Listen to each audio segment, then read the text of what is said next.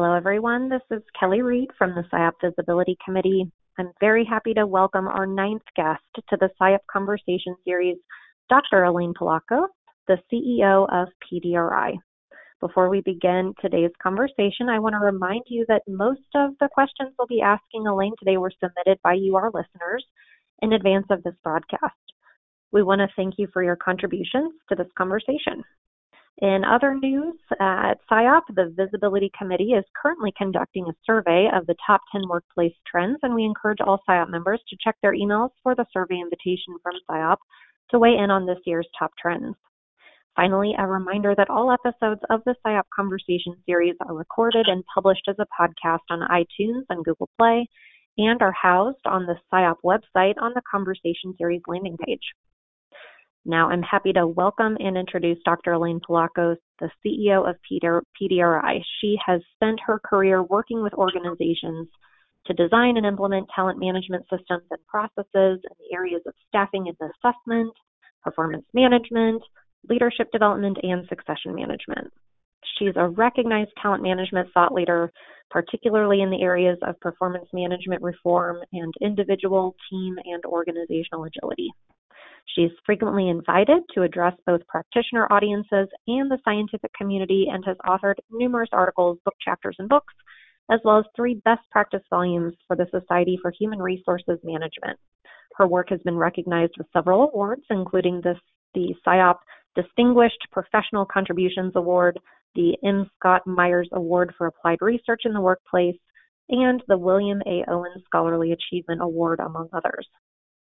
Elaine is a fellow of the American Psychological Association and SIOP, for which she also served as president. Elaine, thank you so much for being here today. Hi, Kelly. I'm really happy to be here. Thanks for having me. Well, thank you. Looking forward to the conversation. So, Elaine, to kick things off, what drew you to IO psychology initially? Well, I'll tell you, that's kind of funny because when I went to college, I didn't know what I wanted to be when I grew up, and I took a bunch of different courses, and I found psychology courses incredibly interesting. Now, my dad said to me, you have to go get a job, or major in something where you can get a job. I'm not going to pay for 4 years of school and have you not be able to get a job at the end of it. So you need to be a business major. And so I went off and I took business courses, and I didn't really like them. And I actually didn't do very well in accounting in particular. So I thought to myself, I really love this psychology stuff. And I landed on a consumer psychology course because it sounded like business and psychology. It was actually taught by an IO psychologist. And I thought, this is it. This is for me. I mean, I get to take the psychology that I love. I get to apply it in a business setting so I could kind of convince my dad that the whole business thing was under control. The only problem is I wasn't going to be out in 4 years. But that's what drew me to IO psychology. It was a love of psychology, really. And then finding this place, business to apply it to, which I actually ended up loving myself. It wasn't just because my dad told me to do it, but that's where it started. And with the PhD, that in itself is a labor of love. Did you know immediately you wanted to go on and get the PhD, or was that something that took some decision? Yeah, no, I went ahead and got the PhD because you have to back. I sound like my grandmother now. Back when I was in school, it was quite a while ago. There weren't so many master's programs, and really the only degree that anybody ever talked about, it's kind of, if you're going to be a psychology major undergrad, you have to go get a PhD, become an academic or do something with it. But there just weren't many terminal master's programs, and certainly the best ones were all PhD programs. So that was no decision there. I felt like there was no choice. And what about performance management as a specialty? What drew you to that? Yeah, everything I've done, Kelly, sadly, I'm not really drawn to it. It's more, it calls me, and it calls me for a very practical reason. I've always worked in organizations where you have to generate revenue. So the work that I've done is always a result of somebody who's willing to pay for it. And there's 2 areas that I've at various points in my career, at one point I was doing almost exclusively selection work. And then performance management became really big, and lots of companies were doing it, lots of organizations were doing it. So there was just a lot of work in the area. And I started doing work in the area because that's where you could go get money. And there was another area that I've done a lot of research in on organizational individual adaptability. That's an area that the Army was interested in trying to understand more. They wanted training and selection instruments and so on and so forth to identify people who would be adaptable on the job. And I wrote a research proposal, and they gave me funding, and we did adaptability research for a number of years, which I've come full circle. I've become really interested in it again now that organizations are, you hear everybody talking about how important it is to be agile in order to survive and compete well in the future. And I agree with that. So that's kind of reared its head again, but it was stimulated. I mean, I am very interested in the area, but again, the initiation of this area of research for me just came about because, wow, I could go get money, and you needed to do that in my job. Well, speaking of your job, so you are a CEO who has training as an IO PhD. A lot of people who end up in these business leadership roles who have IO PhDs, it's not necessarily what they exactly went to school for once they get into the business leadership role. And so tell us a little bit about your job as CEO today, and what do you view as some of the key characteristics for success in your position? Yeah, it's interesting because the job that I have, and this wouldn't be true of all non-academic jobs, but in my particular job, the consistent theme, and whether I'm CEO or just an individual contributor who wants to get ahead in this kind of business, which is a consulting business, is simply knowing how to grow a business and understanding how to make money and compete in a very crowded market. And for me, this has always come down to having a differentiated value proposition in part, and also knowing how to frame and communicate the unique value you offer. So you kind of, your head can rise above the crowd so people can really understand what it is they'll get if they come to your company versus another. And so the company I happen to work for, and I've worked for many companies because we've been bought by several different people, but PDRI in and of itself has a long history of developing innovative products and kind of being known as thought leaders.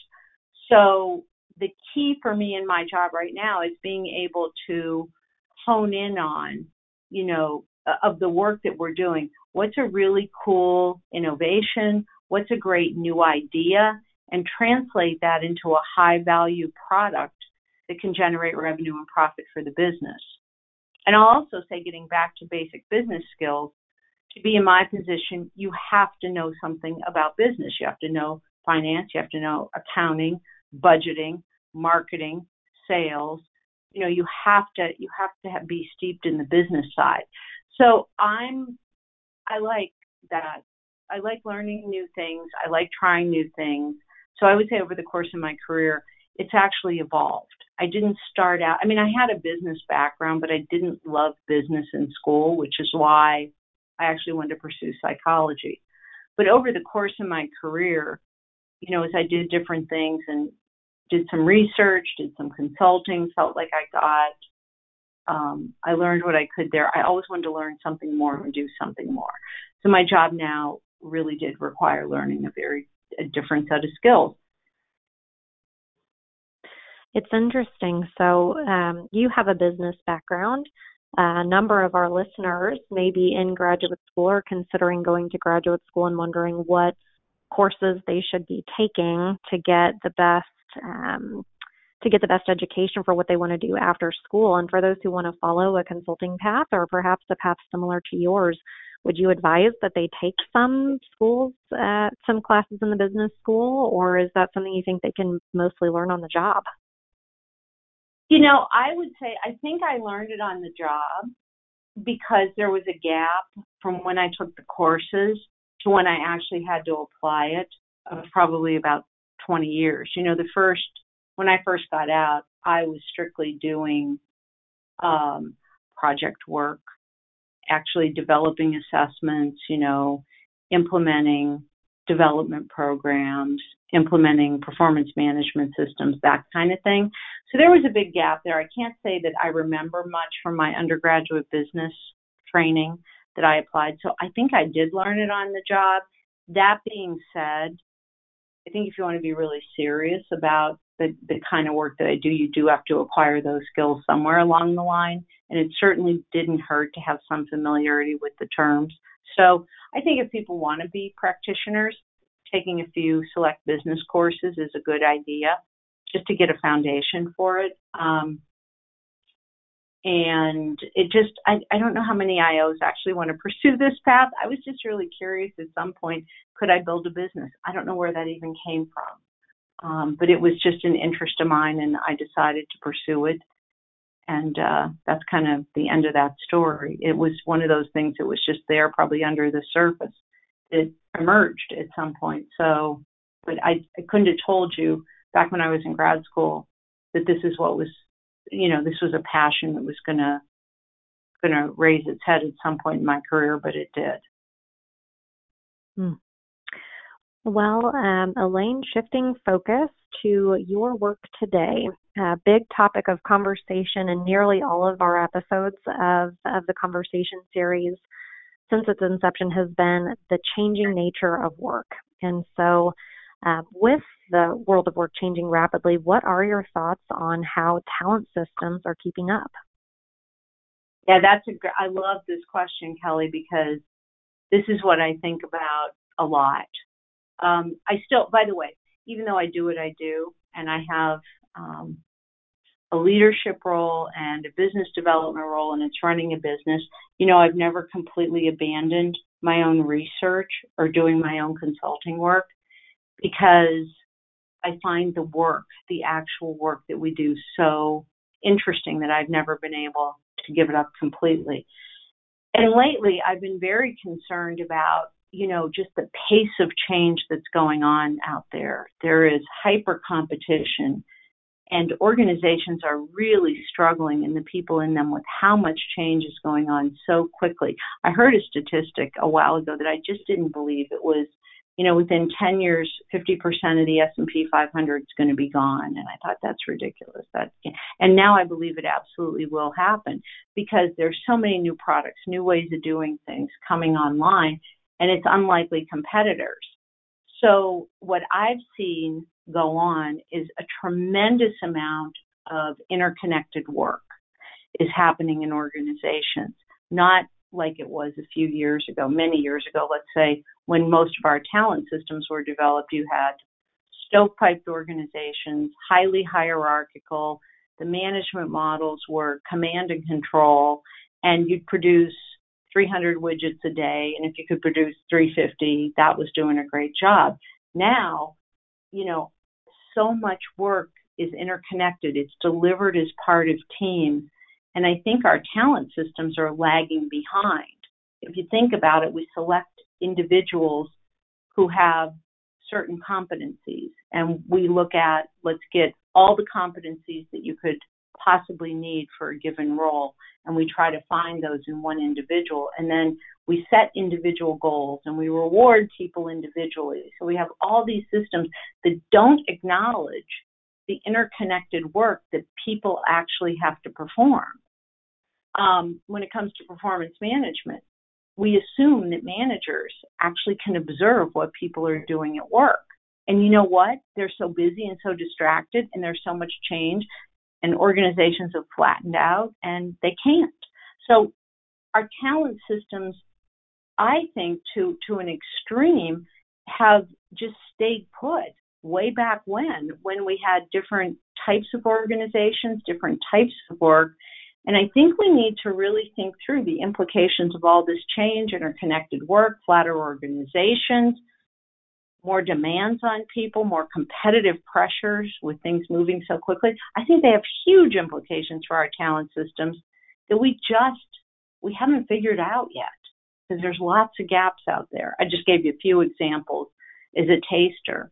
But, you know, individual goals and individual rewards undermine team performance in many situations. So there's real disconnects out there that I think we need to think through and address better than we are. So, Elaine, when you think about this shift that you just described, are you describing a shift that is kind of blowing up the entire mindset, the way, we think and do performance management today? Or do you see a path where organizations can shift over time from where they are today to where most are today to where they would need to be in order to make this happen? I think that, there's still a component of performance that's individual performance, and that's never going to go away. So I think what needs to happen, and at least what we're working on and what I've been doing in my own work, is you need to understand individual performance and be able to manage it. You need to also understand team and interconnected performance and be able to manage it. And you need to know the difference, and you need to know what's appropriate when. So I think it's an additive thing. Sorry about that, Kelly. My phone just rang, but I'm going to get rid of this for us. I think there's an additive component where we just need to say, look, we're dealing with a team situation here.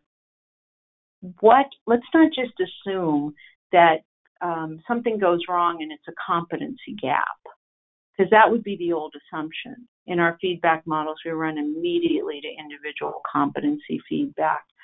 But when you're working with a team, the complexity of the work, the interconnectedness of it, means that there may be other reasons why there's a performance problem occurring. There could be a team process issue. There could be an environmental issue. So I'm getting really concrete with you in terms of one example. We'd say, don't just jump to there's a competency gap. We need to more comprehensively diagnose what's going on in this situation to figure out, is it a team issue? Is it an environmental issue? Is it a competency gap? We may end up giving some individual feedback, or we may end up putting some new team processes in place. But we've really got to start thinking about how performance is occurring on the job so that we can put in place new processes and procedures for how to actually manage it to deliver results. Does that make sense? I mean, was that helpful in terms of describing at least one shift? But there's lots of those kinds of shifts out there that I think we need to make. Yeah, that is helpful. Thank you. And I'm curious, and I don't know, I'm putting you a little bit on the spot here, so I understand the answer is I don't know, or I can't say given the nature of your role in consulting, but are there organizations out there that you would say, hey, these are some of the ones to watch because they're doing some of this pioneering work, and even if it's early stage, these would be the ones that will give us some leading indicators about, hey, is this shift working? Or are these shifts working, I should say? It's really interesting because I think that I just gave a talk up in New York at a conference board event. And I laid out where I think we're missing the boat on some of our performance management practices. But it's not just performance management. I think it's, you could say the same thing is true about there's some implications for selection and development, and et cetera, et cetera. But I dealt with, look, here's where I think we're missing the boat. There's this new way, or there's a new world of work out there, or a work environment today. I don't think our performance management practices are keeping up. I think we're missing the boat in our feedback model and our goal setting models, et cetera, et cetera. Here's what I think needs to shift. And people in the audience who were all heads of performance management, for most of them, they hadn't thought about this, Kelly, yet. So I think I'm a little bit ahead on getting these ideas out there, but they seem to be resonating pretty well. I've been writing about them, blogging about them a bit, and the response has been really good.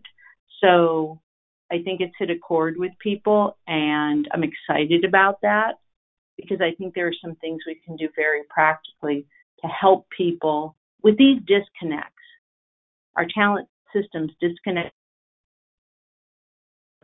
It actually doesn't help people get anything done. That's too harsh. But when you have a talent system that's focused on individuals, like around performance management, but really performance is delivered by a team, there are disconnects there. And by simply acknowledging that this is team performance and here are some strategies for managing it effectively, like without too much of a lift, we can actually help people get through their day and figure things out more easily. Does that make sense to you? It's not hard. Mm-hmm. It's just we're not thinking about it. And I don't see a lot of people really getting down into the weeds for what exactly do we need to change, what's different, what really needs to change in ways that I think will make life easier for those in organizations, especially managers. I think we put a lot on managers, and I think this idea that managers can be there, observe everyone's performance, develop people, I just don't see that as practical. So we need other tools and strategies to help that along. So that's what I'm focused on, is really taking the implications of the work environment today. And so, yeah, go ahead. No, please go ahead. No, that was it. That's fine. I was just going to say, taking these situations and trying to translate it into, now what do we need to do differently? Because there are things we need to do differently. So speaking of do differently, how can the field of IO best contribute to creating high-performance workplaces? I think, I spoke earlier about this adaptability research that I did a few years ago, and I've been engaged in research more recently with Ben Schneider and Tracy Kantorowicz, where we actually have a model it's called our ARA model. It's adaptability, resilience, and agility, because we think those things are slightly different, but it's a model of how we can help organizations understand all the different things that are involved in them being successful. Now, performance management is one of the things that plays a big role, but it's about helping people to actually know how to manage performance within a team, as individuals, as a manager, like what circumstances exist today and how to manage performance in those circumstances so that they can be high performing and deliver results. But it's not just having the right performance management practices. And I'm not talking about the formal system. I'm talking here about behaviors that matter most in a fast-paced, changing, highly competitive environment. Like, what does that look like? What do you need to do differently? It's not about what rating scale you use. It's not about how often you set formal goals. In fact, those things don't matter at all. It's about how you behave and how you set yourself up to succeed when you're managing performance. But there are other variables in the mix. It's not just having the right behaviors, thinking about performance management in the right way. You have to have a clear strategy. The climate needs to be inclusive, and it needs to be one where you can take risks, and you need the workforce to be engaged, and you need to understand work from end to end. Even if you're not doing the whole process, you need to understand who you need to coordinate with, how that's going to work, what their part is, what your part is. So it's really very different. It's very interconnected. And the way we need to go about work today is so different. So it's about enabling all of that. It's like enabling an ecosystem for high performance in a hyper-competitive, unrelenting change type environment, because that's what we're faced with today. And it's more than just agile teams from IT development. And so that's what we're working on, is what's the ecosystem we need to create to enable high performance. That for me is super interesting, because that's what's really going to make a difference to organizations and employees. Are there any early findings or early publishings of that model, of the ARA model, that our listeners might be able to access, or is that something forthcoming that they should just continue to watch for? Actually, on LinkedIn, I have posted a lot of things on LinkedIn, several articles about both performance management and our ARA model. And we're collecting data now, very promising. So far, we've collected data from about 300 organizations, so it's really good. We have a very robust sample. And yes, we will be publishing more about this shortly. But, I didn't want to wait till we had all of the research because the model came from the literature. So this is the put things out there early, get people's reactions to your idea. Is it resonating? Is it hitting a chord with people? And I think that's helping to guide my research and where we push. Because if we're working on if we think a problem is interesting, who cares? But if it's a problem that's resonating with people and some of our ideas are ahas for them or new insights, then we get excited about that's an area we really do want to pursue. So yeah, I've been doing a lot of posts. I didn't even hardly know what social media was a couple of years ago, but I found it to be a fantastic outlet for getting feedback on ideas. So the ideas are out there. We're following with the research, but you can't wait 2 years till you have all the research data to start putting out your ideas.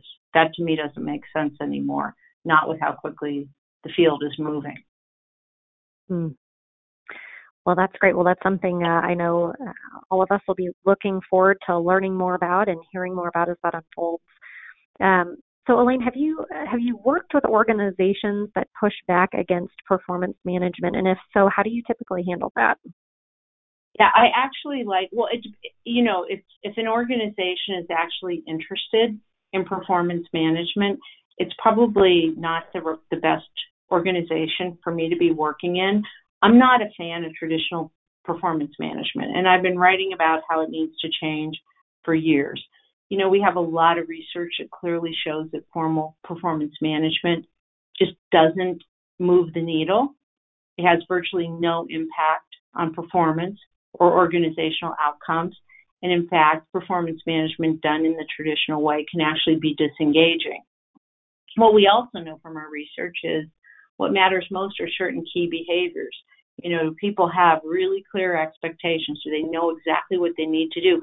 And it becomes really important to have that sorted out when you're doing a bunch of interconnected work with teams, because it's not only like what goal do we need to achieve, but what am I going to do versus you versus somebody else. It's amazing how easily performance derails just because of the lack of clear expectations. But that's something you need to kind of get squared away from the start and make sure you stay clear on every single day. And the fact that you're working with a lot of people to get stuff done, you have to you have to be intentional about doing that.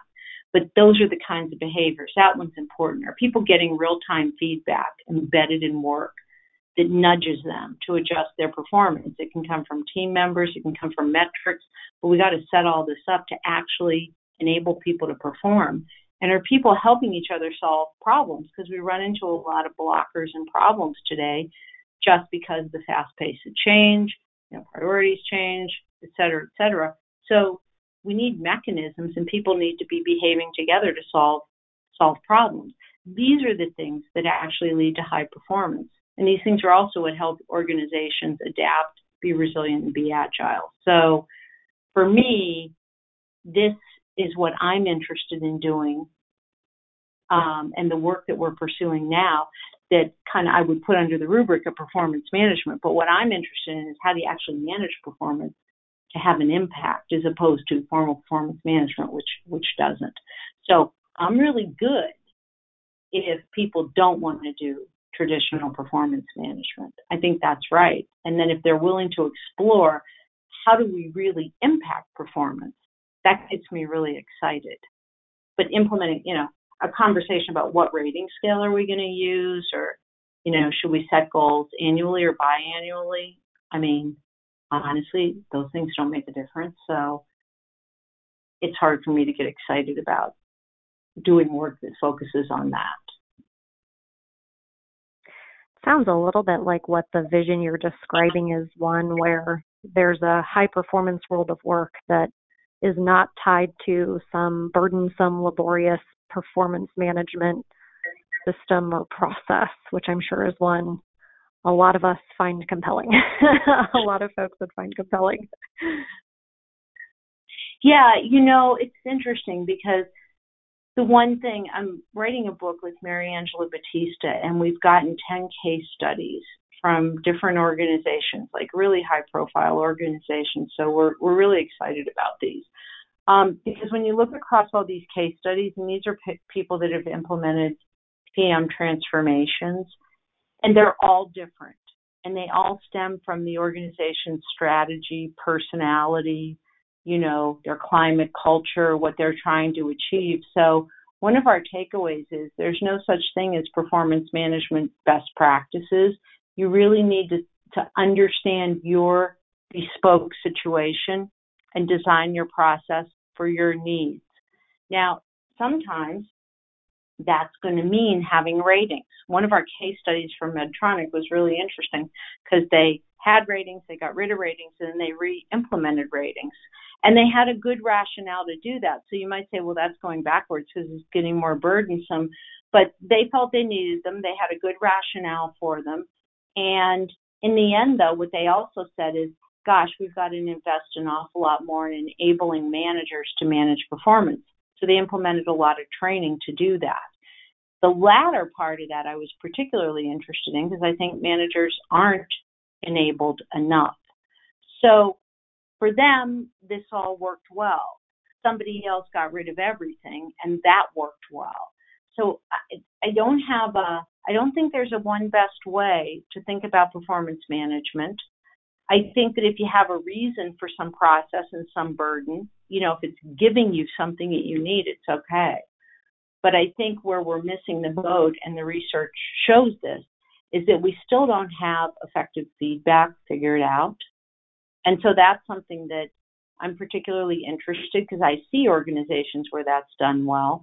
We're starting to do research to understand what creates a good feedback culture. And I think that's where we need more work and where we can really make some impact. So for me personally, the system, how burdensome it is, et cetera, as long as it fits the circumstance, that's fine. But where my passion lies is in trying to get the right behaviors, the right climate going, because we know that those are critical in actually impacting performance outcomes. The theme of what you're talking about resonates strongly with a theme from one of our earlier conversations this year with David Peterson, who talked similarly about how his passion for developing leaders was not necessarily tied to coaching. In fact, he's not really all that passionate about coaching itself, but passionate about the development of leaders. And so it's interesting that you have a similar theme there with your passionate about building high-performance organizations, but not necessarily passionate about traditional performance management systems. That's amazing because that's pretty good company to be in then. I think the world of leaders is so good, so smart. So small world. Well, Elaine, I know we're running out of time here, but maybe one final question for you today. Sure. What are the topics that IOs should be thinking about now in order to be leaders of positive change in the world of work? That's an interesting question, Kelly, because I think the topics that I've been talking about in this conversation are ones that are really important. However, I think when people say to me, what does IO psychology have to do? I think we have plenty of interesting research findings. I think we have plenty of interesting topics. I do think that where we could develop more and maybe do better is around how we're getting a brand for IO psychology out into the market. You look at people who have a big impact broadly, like to the average person out there, and they're taking their ideas and they're packaging them and they're marketing them and they're making them plain language, accessible, and interesting for people. And there's an aha in there and people go, wow, that's really interesting. And you create a platform for getting, translating your research into something that's broadly consumable so that you can develop a brand for whatever it is you're doing. I think that's really, really important for having an impact. And I think we're underachieving there as IO psychologists because we don't have a brand out there that's broadly known. Are there IO brand builders that you see out there? Anyone that you see that seems to be particularly good at distilling the concepts into the brand and the marketing that makes it consumable? Exactly. I mean, I think we need to develop there. It's not so much, I mean, there's tons of areas we work in, and we have interesting things to contribute from lots of those areas. I mean, I have my own personal interests. I do think the world of work and getting everything aligned for that is a fruitful area for research in the future. There's all kinds of AI stuff going on. That's fruitful. But more than any area, what I just talked about, the marketing and branding of what we do and getting it out there consumably, because if we can't do that, then none of these other things actually matter, because nobody will be listening. They won't know all these cool things that we're finding out about, and that we can help them with our insights. So yeah, that's where I think we need to focus first and foremost, is on our brand, our marketing, how we communicate, how we translate what we're doing. So it's straightforward. Avoiding the pitfall. Yeah, sounds like avoiding the pitfall of becoming the world's coolest echo chamber. Kind of, yeah. Well, great. Well, Elaine, thank you so much. Unfortunately, that's all of our time for today, but this has been a fascinating conversation, and I could have talked with you about these topics for hours. On behalf of SIOP, the Visibility Committee, and all of our listeners, thank you for an interesting and enlightening conversation and for taking the time to speak with us today. Ellie, thank you for having me. It was great. You're a great host, and these conversation series, I think, are really super ideas. So thanks again. I appreciated the opportunity to talk with you. Well, thank you, Elaine. And listeners, thank you for joining today's discussion. We hope you'll join us for our next conversation series live broadcast on January 30th in the new year at 11:30 a.m. Eastern, 10:30 a.m. Central, where we will be talking with Dr. Talia Bauer, SIOP President. Later in 2019, we'll be chatting with more IO thought leaders, including Drs. John Boudreau, Anne-Marie Ryan, Paul Sackett, and Nancy Tippins. We look forward to speaking with you again in January. Until then, take care.